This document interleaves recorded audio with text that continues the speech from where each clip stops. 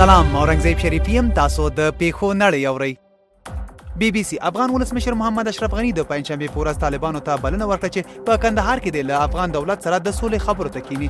خو طالب ویان ذبیح الله مجاهد وایي چې لا هم په افغانستان کې د سولې خبرو لپاره زمينه نه ده برابره. د پښتون ژغورنې غورځنګ مشر منظور پښتين د فیسبوک لاره ویډیو کې ویلي چې دوی به د علي وزیر د خلاصون لپاره له هرې شونې لارې کار واخلي. پژواک د غزنی حکومتي مسولین وایي چې ناپېژاندو وسلوالو د اندړو ولسوالۍ اړوند د ملا نوح بابا زیارت په بمونو الوزولی دی. CNN په داسې حال کې چې په امریکا کې د کورونا وایروس پیښې له 12 میلیونو لوړې شوي، دغه هیواد د خوړو او درملو ادارې یا FDA د موډرنا شرکت لخوا جوړ شوی د کورونا وایروس ضد واکسین د کارونې اجازه هم ورکړه. د فرانسې د ولسمشرۍ ماڼۍ په یو خبرپاڼه کې راغلي چې دغه هیواد ولسمشر ایمانوئل ماکرون پر کورونا وایروس اخته دی.